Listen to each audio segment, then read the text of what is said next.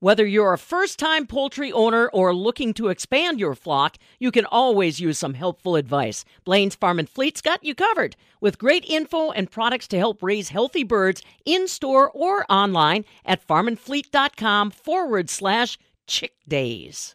There is something special to Wisconsin that just isn't known in many places outside of the state. But one UW-Madison grad student is doing research to change that. For the Midwest Farm Report, this is Carrie Mess. Maggie Becker grew up in Somerset, Wisconsin before heading off to South Dakota State University to do her undergrad. But Wisconsin called her home, and now she can be found on the UW-Madison campus. In her fourth year as a graduate student, Maggie is most often found at the Center for Dairy Research, conducting her research in the Lucy Lab. I got the chance to catch up with Maggie and learn more about the research she's doing.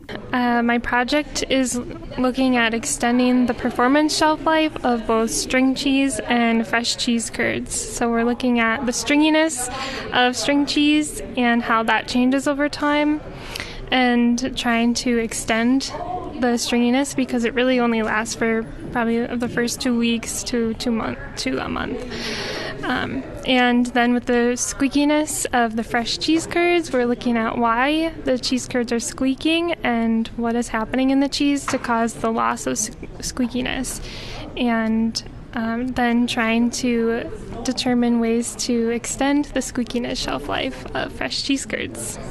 I think the only thing better than fresh string cheese that just splinters as you pull it is a cheese curd right out of the vat. So I'm a huge proponent of this idea, and it's something that's very unique to probably Wisconsin, where people can stop at their local cheese plant and pick up the freshest of the fresh when it comes to curds or string cheese. But what is driving this research? Why are people looking beyond the Wisconsin pride of having really great curds and really great string cheese? What is making people want to look into this? I think a lot of it has to do with the sensory experience of, taking the string cheese and peeling it. Like, they want to see something interesting happening there. They don't want to see just like a not very stringy piece of string cheese. They want to see those nice defined feathers and fibers in the cheese. And I guess a lot of that, they don't see much of that from the cheese that they buy at the store currently, because it's already had time to sort of the fibers fuse back together and you lose that stringiness. So I think it really has to do with just the experience that they have while eating their snacks.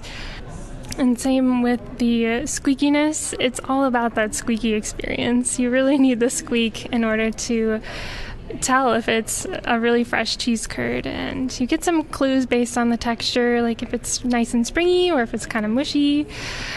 So just those textures that play a big role in consumer enjoyment of their foods. I would say that there's nothing more disappointing than when I grab a bag of curds and I think it's pretty fresh, and I can tell it's not as fresh as I thought it was. And then I know that people are getting curds shipped all around the country and curds are expanding, but I know that it's not the freshest curd that like what we have. So it makes me a little sad in my Wisconsin heart to hear that they're not getting the perfect thing. But beyond that, are you looking a little bit more on, especially on your string cheese side, about keeping string cheese fresh when it's in a lunchbox for school, or looking at any of those temperature-sensitive pieces of cheese snacking? We aren't really looking into how string cheese changes at maybe room temperature or something like that. That could be something interesting to see, if the stringiness sort of decreases if it's still fresh at refrigeration temperature. I mean, in our sensory panel, we do sort of temper the cheese curd or the string cheese to a temperature of 11 degrees Celsius. So it's a little bit warmer than refrigeration temperature, and that actually helps the string cheese to perform a little bit better. So maybe at room temperature, it would even be better than the sort of in between refrigeration and room temperature. Maybe it would perform better in your kid's lunchbox that's been sitting around for a couple hours until lunchtime.